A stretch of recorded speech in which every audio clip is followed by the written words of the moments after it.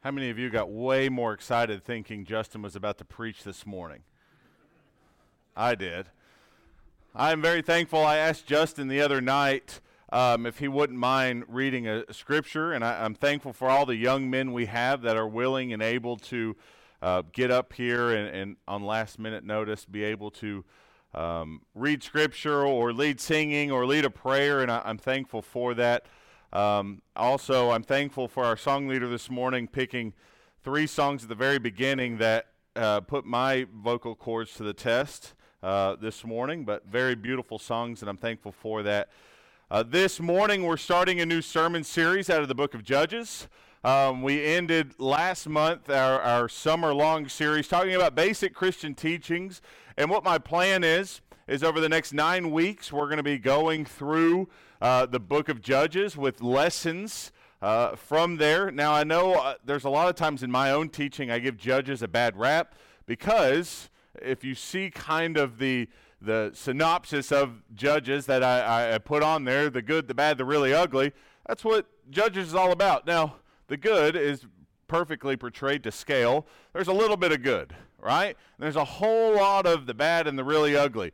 Doesn't mean we can't learn from it. Doesn't mean we can't apply it. And so I really want to go through that, especially before we get into our season of Thanksgiving. And I have sermons already prepared for that time. And so this is what I wanted to do for the next 9 weeks. Now, how many of you are Clint Eastwood fans? All right? Clint Eastwood, and please don't make this sound like I'm endorsing all of these movies as morally good and everything, but he had these movies that he was a part of called spaghetti westerns a long time ago. It's actually where he started out really becoming famous, and one of those was The Good, the Bad, the Ugly. And that movie, Clint Eastwood plays a man by the name of Blondie, and there's 2 other men that are involved in that movie, and Clint Eastwood would be considered the good. The reason he was considered the good is because he did one good act at the very beginning of the movie pretty much, and that was about it. And everything else in that movie was just gunfighting and violence. And there's Judges for you. And that's why you see it's just a lot of violence, a lot of bad things going on. You see glimmers of good, but then there's just a lot of bad and really ugly. And that's why we're going to be going through this, because sometimes in this world there's a little bit of good.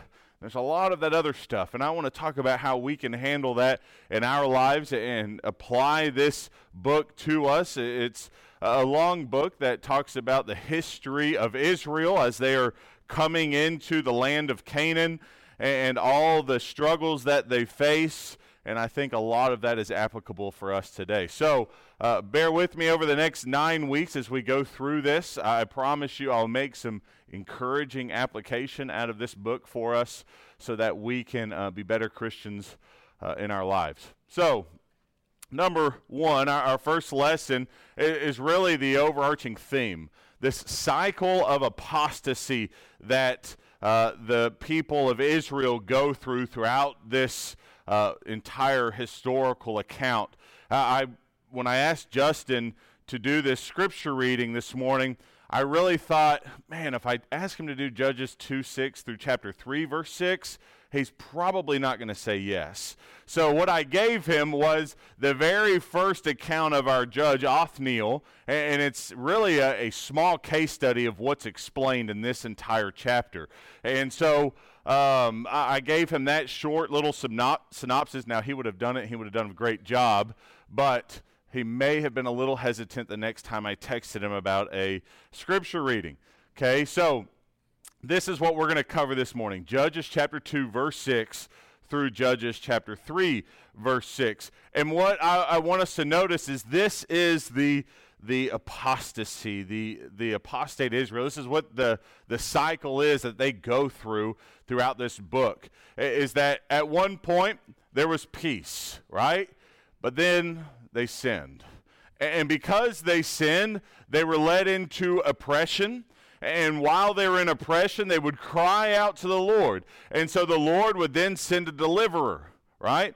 And that would be our judge. And then that judge would cause them to come out of this oppression, and then there would be peace in the land for quite a while, for usually an entire generation. But then guess what happens? That cycle repeats itself.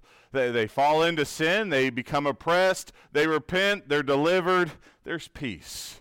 And we're going to see that explained more in detail. Judges chapter 2 is really an in-depth look. It's like taking a magnifying glass and looking in very closely at a picture and seeing a very small bit of that picture. And that's what Judges 2 is here's a close-up look of really what, or actually a zoomed-out look of what Israel does throughout this book. They go into this cycle. They sin, they're oppressed, they repent, they're delivered, and then there's peace. Now, let's look at this cycle, and we're going to learn 4 lessons from the apostasy of Israel. If you will, follow along with me in these verses as we cover this morning. When Joshua dismissed the people of Israel went each to his inheritance to take possession of the land. And the people served the Lord all the days of Joshua, and all the days of the elders who outlived Joshua, who had seen all the great work that the Lord had done for Israel. And Joshua the son of Nun, the servant of the Lord, died at the age of 110 years. And they buried him within the boundaries of his inheritance in Timnath-Heres, in the hill country of Ephraim, the north of the mountain of Gaash.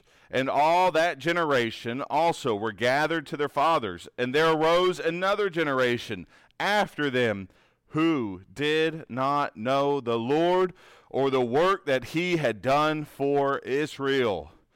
And the people of Israel did what was evil in the sight of the Lord, and served the Baals.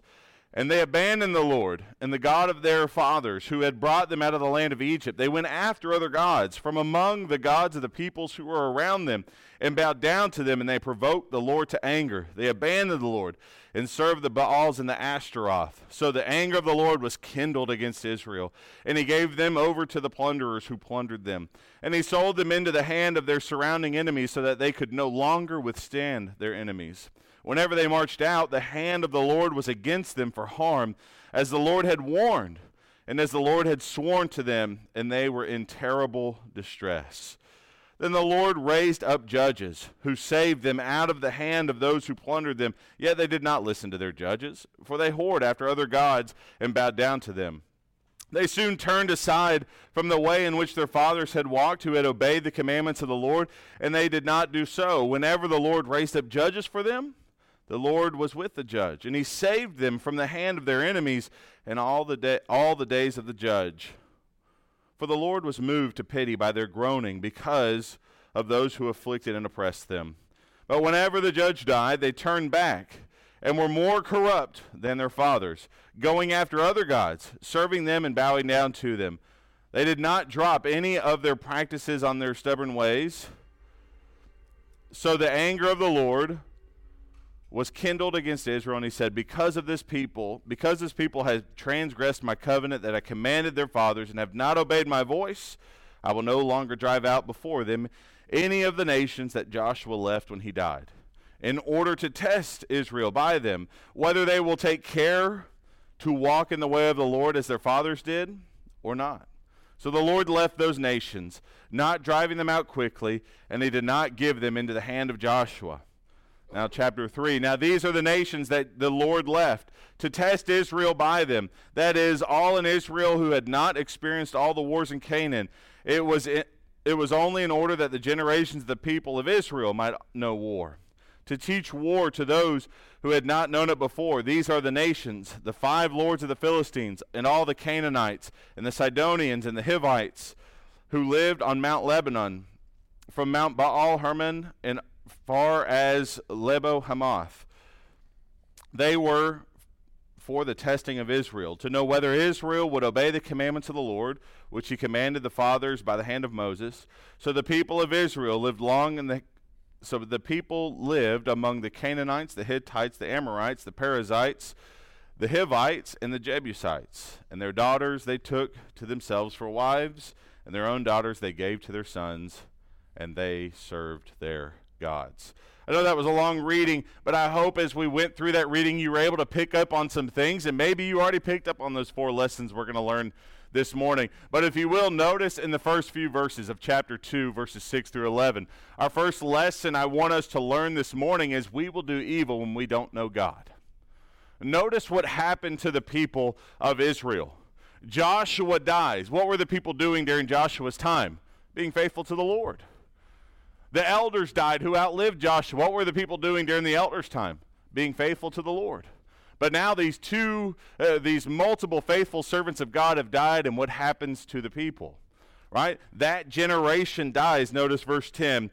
And also were gathered to the Father, and there rose another generation after them. Watch this. Who did not know the Lord, or the work that he had done for Israel.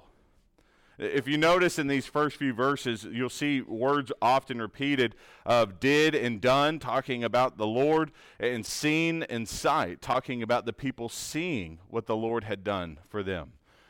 What was wrong with this next generation that came up? They didn't know, right? Maybe a problem for the generation before them, but they didn't know what was going on. They didn't have an idea of what the Lord had done for them. Right? Maybe they forgot about Deuteronomy 6, where they were supposed to teach their children about what God is doing for them. Teach them to love their God with all their heart, soul, and mind. And so because of that, a whole generation fell. And then look at what happened. In verse 11, notice that word and. It connects you to the previous thought. And it says, and the people of Israel did what was evil in the sight of the Lord. Well, why did they do evil? Because they did not know God. And see, that's the first lesson I want us to understand. We will do evil when we don't know God. Right? They had forgot what God had done for them, how he brought them out of Egypt, how he separated the waters of the Red Sea, how he gave them manna, how he gave them water, how he gave them quail, how he'd done all of these things. They forgot about that. And because of that, they did evil in the sight of the Lord. They sinned against him. They stopped following his commands. You'll see that same phrase, did evil in the sight of the Lord, 8 times throughout the book of Judges. You'll see it again in chapter 3, verse 7. In chapter 3, verse 12, you'll see it 2 times. In chapter 4, verse 1, in chapter 6, verse 1, in chapter 10, verse 6, and in chapter 13, verse 1. They did evil in the sight of the Lord. And what you also noticed in that passage that we read is that it kept getting worse and worse and worse. The evil that they did kept getting worse. It progressed. By the end of the book of Judges, you're just like, good night, what are these people doing? Right? We're cutting up people. It gets pretty graphic, right? It's stuff that sometimes we don't read to our children before bedtime because, it's wild. But that's what happens as you let evil come into your life, right? And it keeps getting worse. And the more we don't know God, the more evil that is done.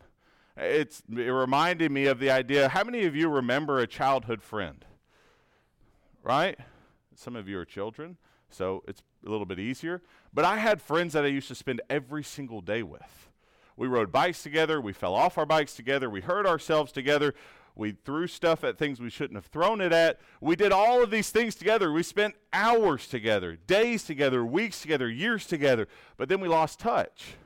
And now it's 30 years, 20 years long ago. And guess what I remember about that person? Not much. How many of us does that translate to God? Right? The less time we spend with God in our personal lives, what happens? The more time we don't know him. And the less we know of God, guess what we're going to do? More evil. More things against him. That's why, if I can put it in simpler terms, the more we unlearn God, the more we learn who. If you're not playing for God's team, whose team are you on? You can't be on the sidelines just in the middle, right? We can't be the water boy for God's team. We have to be ready to be on his team. Because if we're not, we're playing for the other side. And the more we don't know him, the more we don't understand what he wants us to do in our lives, the more we're working for Satan. Think about how happy Satan is when we spend one day away from God's word. Boy, he's got us. We spend one day not praying. We spend a week because, usually that one day turns into 2 days. Those 2 days turn into a week. Those weeks turn into months. Those months turn into years. And next thing you know, boy, we're the captain of Satan's team. And we don't even know it because we still call ourselves a Christian. Yeah, we're not playing for God because we don't know God. And because we don't know God, guess what we're doing in our lives? Evil. Just like the people of Israel. We fault them so much for so many things, but we do the same. We have an entire book to learn about God and all of the miracles that he did. And yet sometimes we don't focus on that book, and we focus on the world, and we unlearn God in the process, and we learn more of Satan. It's amazing sometimes to talk to a lot of people who are like, man, I used to know all those stories back in the day. Why don't we still know them? I used to remember when we used to go to VBS all the time, we would hear about Noah, we would hear about Jonah, we would hear all these great stories about David and Goliath and all that. Man, I kind of forgot about them. Why? They're still in the book. They're still written down for us to know them. There's still lessons to be learned, right? And so the lesson for us is to make sure we're plugged in with God. Make sure we're understanding what he wants for us in this life so that we don't start becoming a part of Satan's team. And that's what you'll notice in these first few verses of Israel is they did very, very much that. Now, whose responsibility was it? That older generation that died. They should have been teaching the younger generation. And they didn't, it seems like, because they didn't know God. They didn't hear the stories. They didn't know what God wanted them to do. And because of that, they did evil. Us older people here, us wiser people here, we need to be teaching our younger people about what God wants for them in their life, on how they can live a righteous life, how they can be a Christian in a world that seems to be moving further and further away from God. We need to be taking them in and helping them and mentoring them and being an encouragement to them so that they can learn God and stay away from evil in their life. Our second lesson this morning is going to come out of chapter 2, verses 12 through 15. God's hand is against those who are against them. Notice what you find in these verses. You'll see words like abandoned and angered used throughout this little section of text. Notice, and they abandoned the Lord. All right, who made the first motion here? We need to make sure that's very clear. The people of Israel did. They abandoned the Lord, the God of their fathers, who had brought them out of the land of Egypt. They went after other gods from among the gods of the peoples who were around them and bowed down to them, and they provoked the Lord to anger. They abandoned the Lord. And because of that, they provoked him to anger, and they served other gods, and they served the Ashtaroth. So the anger of the Lord was kindled against Israel. And he gave them over to their plunderers who plundered them. And he sold them into the hand of their surrounding enemies, so that they could no longer withstand their enemies. Whenever they marched out, the hand of the Lord was against them for harm, as the Lord had warned. And the Lord had sworn to them, and they were in terrible distress. God is against those who are against him. But you have to think about it on the flip side. God is for those who are for him, right? Because if he's going to be against those who are against him, think about what he's going. Think about right there in this passage, if you were to look at it on the other side of things. If they were with him, what was he going to do? Take care of those plunderers. Take care of everything that they needed to have taken care of. But they said, oh, these other gods, they seem pretty interesting. Let's go after those gods. And because of that, because they were doing evil, he said, good luck. Have fun with these plunderers who are going to come in and steal your crops and take your women and kill people. You left me, so here's your reward for that. You don't want to obey my commands. And notice, did God let them go without warning? No, it said plainly, the Lord had warned them, and the Lord had sworn to them. He said, hey, if this is what you're going to do, read through the first 5 books of the Bible. God is very plain through there that, hey, I want you to make me your number one God, right? Don't have any other gods before me. Pretty simple. But what did they do? They put other gods before them. And because of that, God was against them.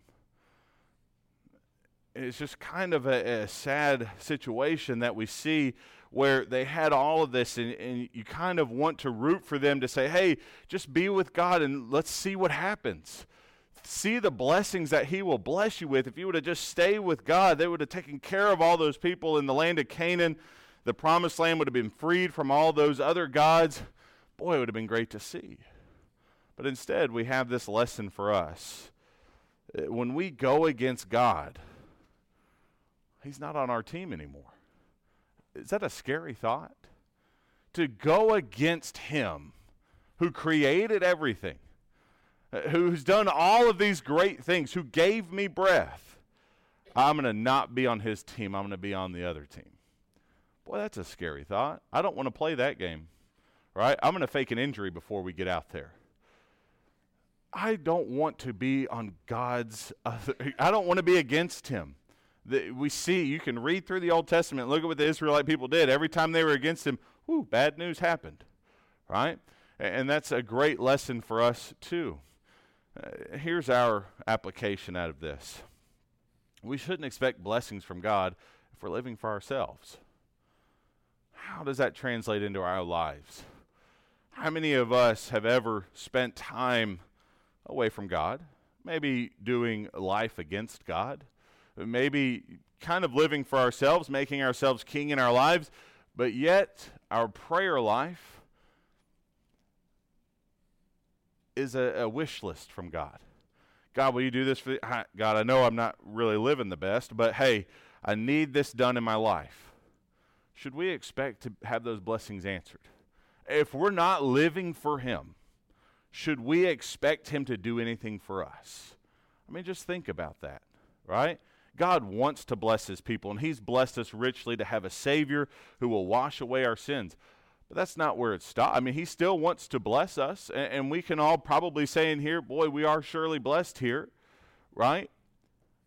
But should we expect to be blessed if we're living for ourselves? Should we expect God to bless us if we're living for ourselves? All right, something I want us to learn from these people of Israel. Next, number 3, put your faith in the God of man and not the man of God. This was a big struggle for Israel, right? Look at verses 16 through 19. Then the Lord raised up judges who saved them out of the hand of those who plundered them, and they did not listen to their judges, for they whored after other gods and bowed down to them. They soon turned aside from the way in which their fathers had walked, to obey the commandments of the Lord, and they did not do so. Whenever the Lord raised up a judge for them, the Lord was with the judge, and he saved them from the hand of the enemies all the days of the judge. For the Lord had moved, or was moved to their pity, because of those who afflicted and oppressed them. But whenever the judge died, they turned back, and were more corrupt than their fathers, going after other gods, serving them, and bowing down to them. So what you notice here is that you also find this time of deliverance throughout the book of Judges, where they go in and they take care of, maybe you're thinking of Gideon and the Midianites, right? The Midianites are taken care of. Boy, everything's good. There's peace for 40 years. There's rest in the land, right? All things are good. Judge dies. People go off the rails again, right? Where did people put their faith? Was it the God of man or the man of God? They put a lot of faith in that man of God to take care of them. They forgot about who was really working with that man of God, right? And now I want you to hear me, and I don't want you to make this sound bad. How many times do we usually put our trust in men of God and forget about the God of men, right? Well, what do you mean by that, Matt? Have any of you ever been turned away from the church because a Christian in the church ever hurt you? Have any of you ever been turned away from the church because a preacher left? Have any of you ever been turned away from the church because an elder stepped down, right? Because, man, that was my guy. I loved that man and how he preached. I loved that elder. He was so wise and so helpful. I don't know how I'm going to keep going. That man really hurt me that one day. He said something to me, and it really turned me away from church, because we put so much trust in people on earth, we forget how much trust we should really put up to God in heaven, right? And it makes me think about these people of Israel and the times where they kept just messing up. Well, they put so much trust and faith in these judges to keep them safe. They forgot about God working for that judge, God doing everything for that judge, right? I want you to remember this with this lesson. People will hurt you. People will leave you. People will disappoint you. But guess what? God won't. All right? Simple as that. God won't hurt you. God won't leave you unless you leave him. And God will never disappoint you. But people will. And so that's why we need to make sure our faith, our trust is put into God and not man. Because time and time again, we have friendships, relationships with people inside the church where I don't know how many times people have left a church building saying, I'm never going to go back there because of what that person said to me. We're all imperfect people making up this church, right? Why would we put our faith in all of this stuff on this world instead of God? And so I want you to remember that lesson. Our last lesson this morning is number 4. We create the tests we have to take. How many of you are test takers and love taking tests? Right? That ACT where you had to spend 4 hours taking a test? The worst. Right?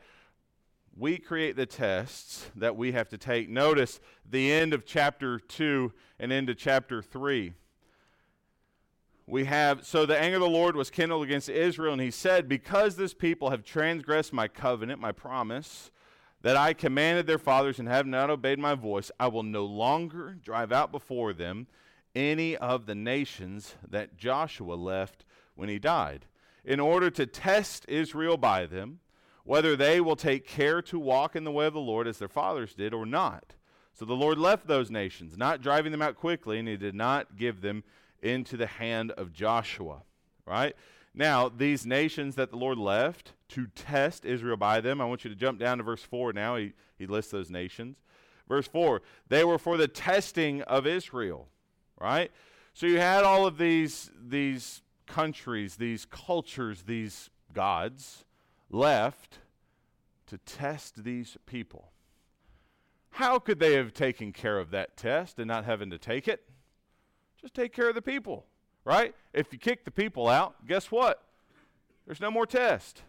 But they didn't. And so guess what this was for them? This was a test by God that said, hey, you're leaving all these other gods in there. See if you can stay faithful to me. And they didn't.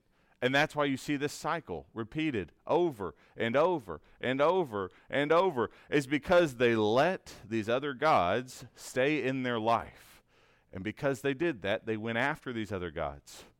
They failed the test every single time.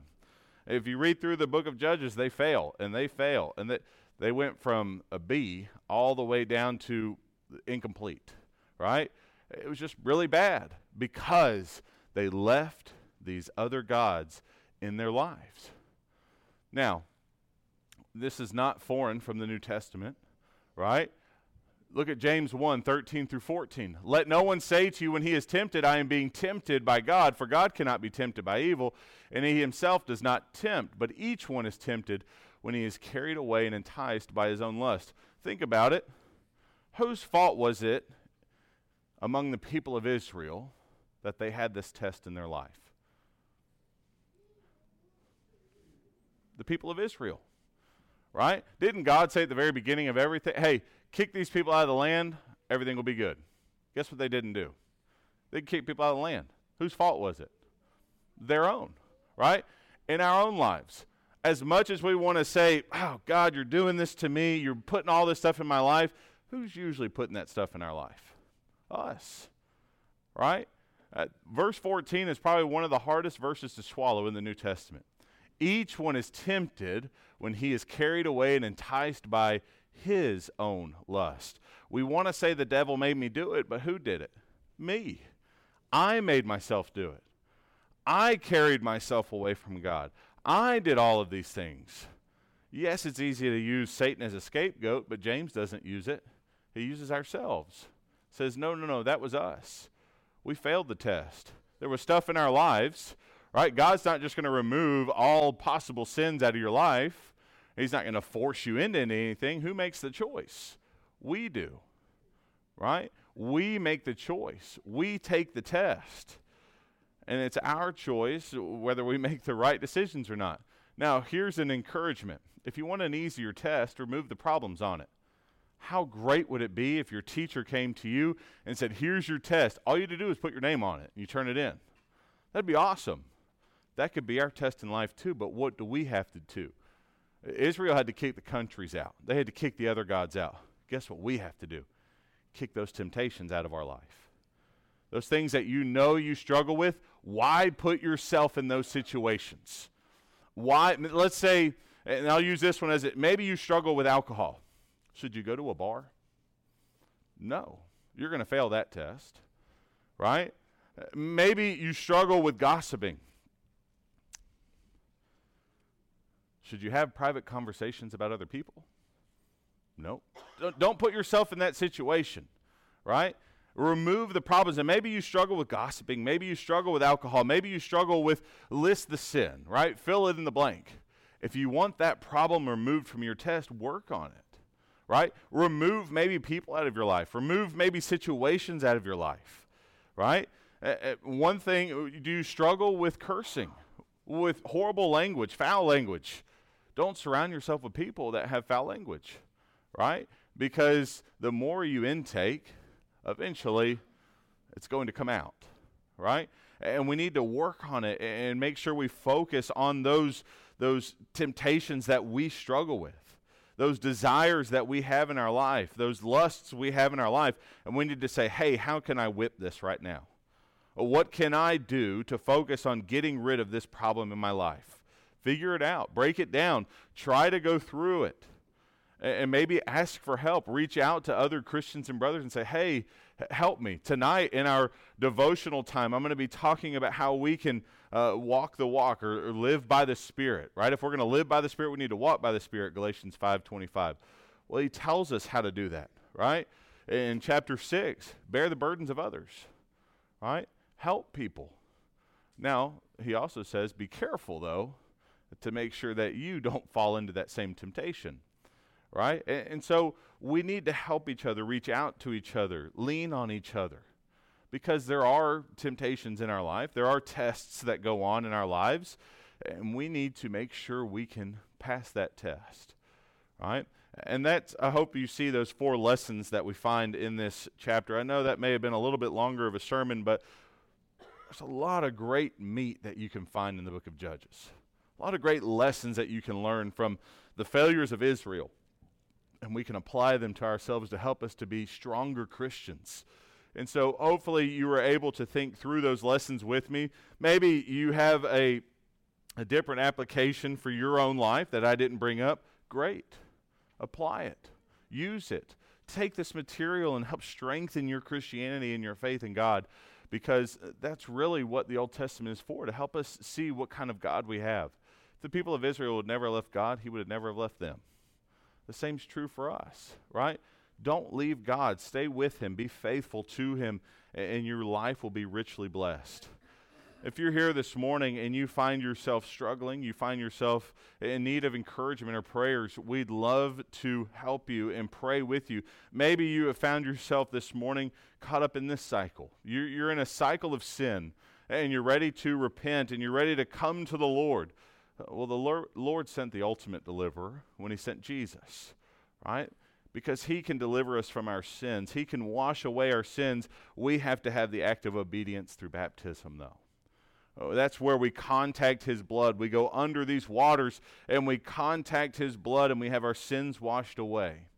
I would encourage you, if you haven't been already studying about it, please ask me about it.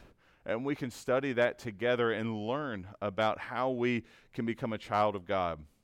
But if you have a need this morning, whatever it may be, please come while we stand and sing the song of invitation.